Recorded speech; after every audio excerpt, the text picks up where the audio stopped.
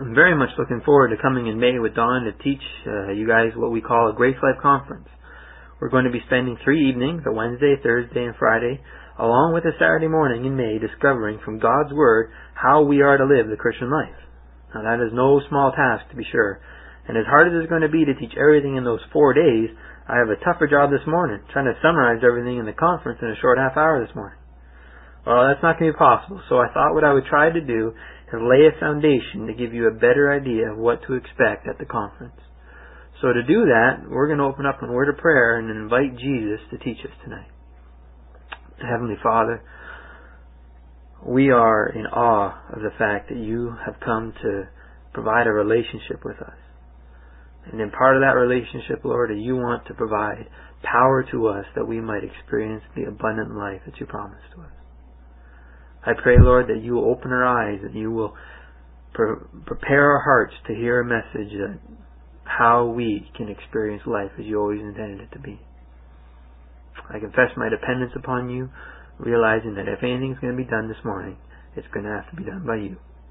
In Jesus' name, amen. Someone once asked me why they should come to a Grace Life Conference. And that's a very good question, because there's no shortage of Christian conferences and seminars, especially related to the topic of how we are to live the Christian life, not to mention all the books and sermons that have been preached on the subject. I am sure many of you here have read those books or been to those conferences, hoping that the next one will finally provide the answer to such an important question, only to leave you with another list of things to do: how to pray, how to read the Bible, how to witness, to give, to serve. But unfortunately, the problem with those conferences and books is they don't give you the resources to do all those things. But before we understand where we find those resources or power to live the Christian life, first we have to discover what is the Christian life. Typically, we were taught is engaging in worship and praise, giving thanks for all the good things in life, or winning people to Christ through witnessing, or prayer, or Bible study, or going to church, giving money, serving in the church, things like these. Now, all those things are good, don't get me wrong, but none of that is of what I just listed is what God calls the Christian life. For God doesn't define the Christian life as a list of things for us to do. Instead, He defines it as a person. In John 14:6, Jesus says, I am the way, the truth, and the life. Or in John 11:25, He says, I am the resurrection and the life. Notice He doesn't say that He lives the life, but that He is the life. So Jesus is the Christian life, not a list of things to do or ways to act. That means if we're going to live the Christian life, then we need to determine how Jesus lived when He walked the streets of Jerusalem nearly 2,000 years ago. Unfortunately, we usually interpret that to mean us trying to copy Jesus' behavior. Or put another way, imitating what Jesus did. That was the whole idea of the movement a few years back called What Would Jesus Do? Or WWJD. You remember the books, the bracelets, the necklaces, the shirts, the letters, all with WWJD on them. The idea behind it was that we would read the Scriptures and see how Jesus lived when He walked the earth 2,000 years ago, and then try and guess how He would live now. So when I'm driving in my car and someone cuts me off, I have to try and figure out how Jesus would respond in this situation. The problem is, Jesus never liked to do the same thing twice. When He healed the blind, sometimes He would touch them, other times He would just say a word, sometimes He would put mud on their eyes, and sometimes even spit in their eyes. Could you imagine someone spitting in your eye? Good thing they were blind, they never saw it coming. And so not only do we not have to come up with the power Jesus had, but I also have to somehow get into His head and try and guess how He lived. My grief. That's why all those conferences and books that gives us a list of things to do in order for us to live the Christian life never work. Now, it may seem to work for a while as we dedicate ourselves and we try very hard, but sooner or later we find ourselves struggling and more tired than we were before because we eventually run out of steam. And if it came down to effort and knowledge, then the church would be experiencing much more victory. For I don't believe either in short supply in the church. So why doesn't it work? Well, because we're trying to live like God, and we are not God, and we don't have the resources of God. And by the way, when have we heard this before? Where else have we heard it said, do this and you will be like God? Isn't that essentially the lie the serpent said to Eve back in the garden in Genesis 3? Eat of this tree or just do this and you'll be like God. And unfortunately, the church today continues to live out of this lie. And so in spite of all the effort, good intentions, and study material that we have all around us, the church lacks so much power. No wonder those in the world want nothing to do with us. They just see people spinning their wheels and going nowhere fast. I don't blame them. Now, I will agree with you that Jesus did come to show us how man was intended to live when God first created Adam and Eve back in the Garden of Eden. But the question is not what did Jesus do, speaking of behavior. Instead, the question is how did Jesus do the things he did, speaking of method. How did Jesus do all those miracles of feeding the 5,000, raising the dead, give sight to the blind, heal the lame? Have you ever thought about that? How did he do those miracles? And what about the real miracles? Saying no to temptation, loving his enemies, having patience with difficult people who are hard to live with, having joy in a world of sin. How did Jesus do those things? If we could answer that, then we can understand how Jesus lived. Well, the first answer that typically comes to mind is, well, didn't you know Jesus is God? Now, that's true, but if that's the answer to the question, how did Jesus live when he walked the earth as a man, then that is bad news for you and me. Because we are not God, and we do not have the resources of God. Now, some may say at this point, well, God doesn't expect us to be perfect. Rather, he just expects us to try our best, confess our sins, and try again. As long as the effort's there, then it's okay. Well, I'm afraid that's not true. If it was, then Jesus wouldn't have said things like in Matthew 5:48, "Be perfect as my heavenly Father is perfect in heaven." Or in John 14:12, "Truly, truly, I say unto you, he who believes in me, the works that I do, he will also do, and greater works than these he will do, because I go to the Father." Also Philippians 2:6-8 tells us that Jesus gave up being God and came to live as a man. So that means Jesus did all those things that we read about in the Gospels, not as God, but as a man. That is why we too can live like Jesus lived, if we can learn how he lived. Because he lived just like a man. He lived as man was intended to live. So how did Jesus live? Well, to discover that, let's turn to some scripture. And let's begin in Acts 2. So turn in your Bibles with me to Acts chapter 2.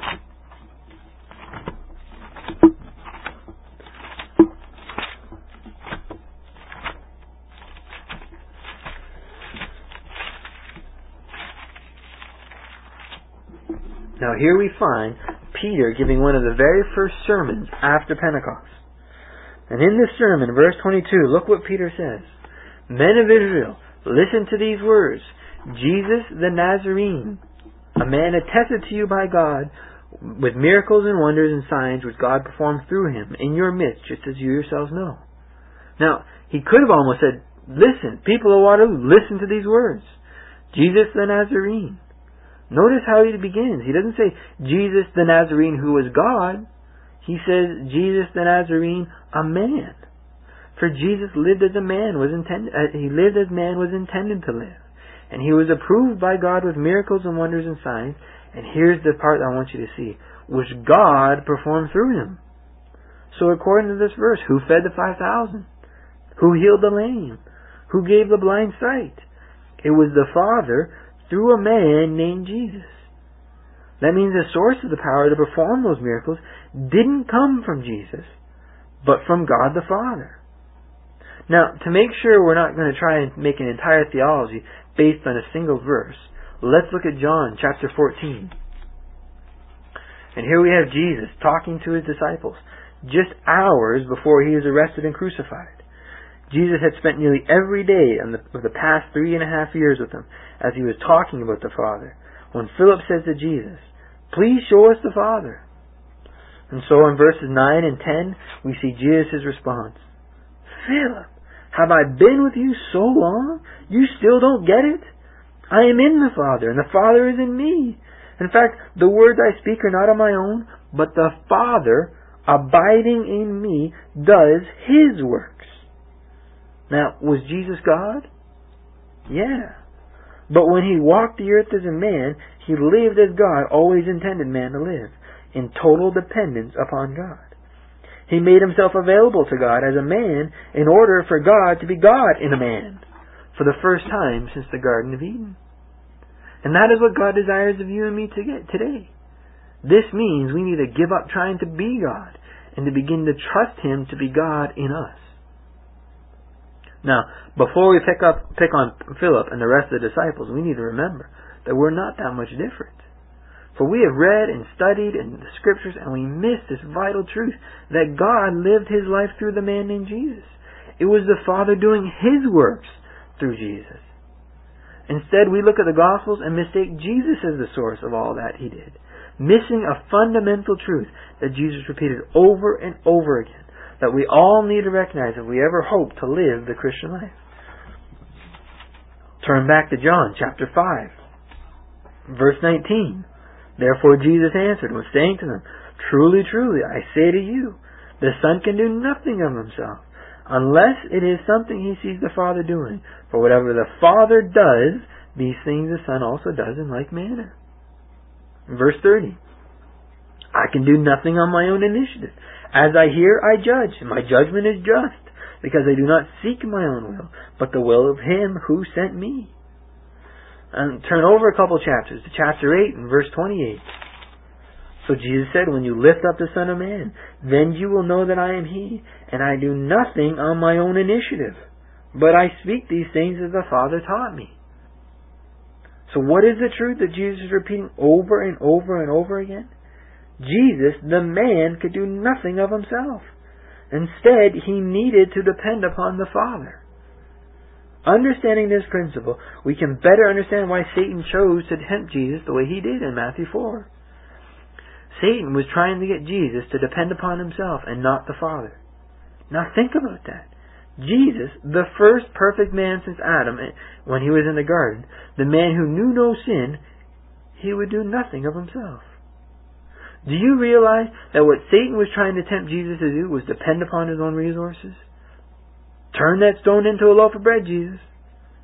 And if Jesus had listened to that and depended upon his own resources, it would have been sin. If Jesus, being God, but living as man, had depended upon Himself as God, it would have been sin. Instead, He continually made the choice to depend upon the Father. And because He did that for His 30 plus years on earth, He was able to be the sacrifice that we required. Let's look at another verse in John 6 and verse 57.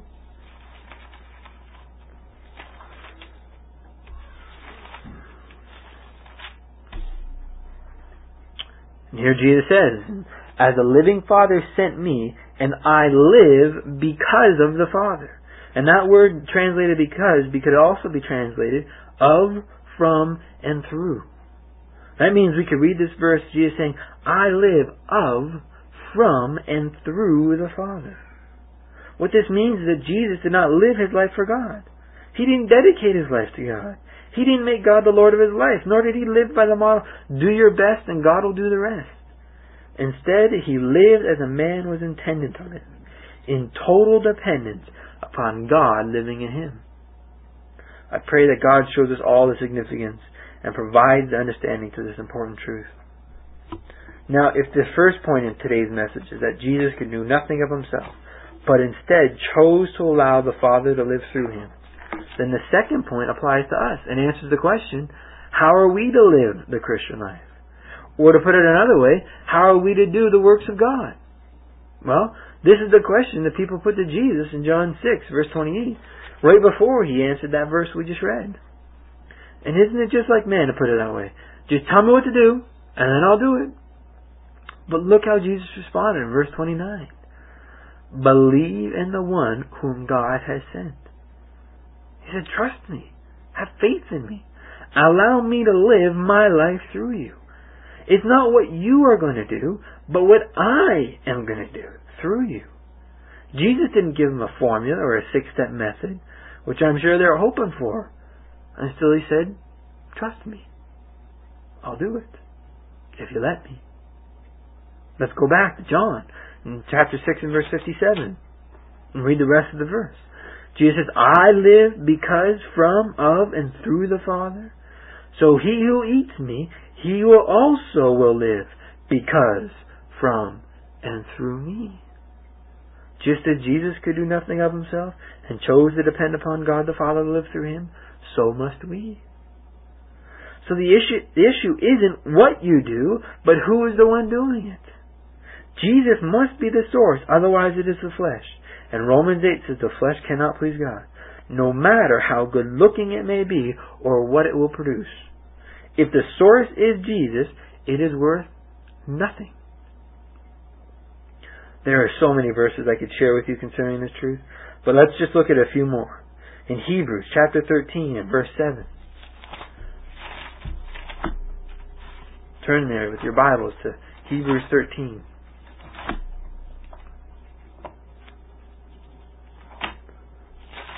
The writers of Hebrews 13 here, he's exhorting the readers to look at the great men of God, who, no doubt referring to a few chapters earlier when he lists the great men and women of faith in Hebrews 11.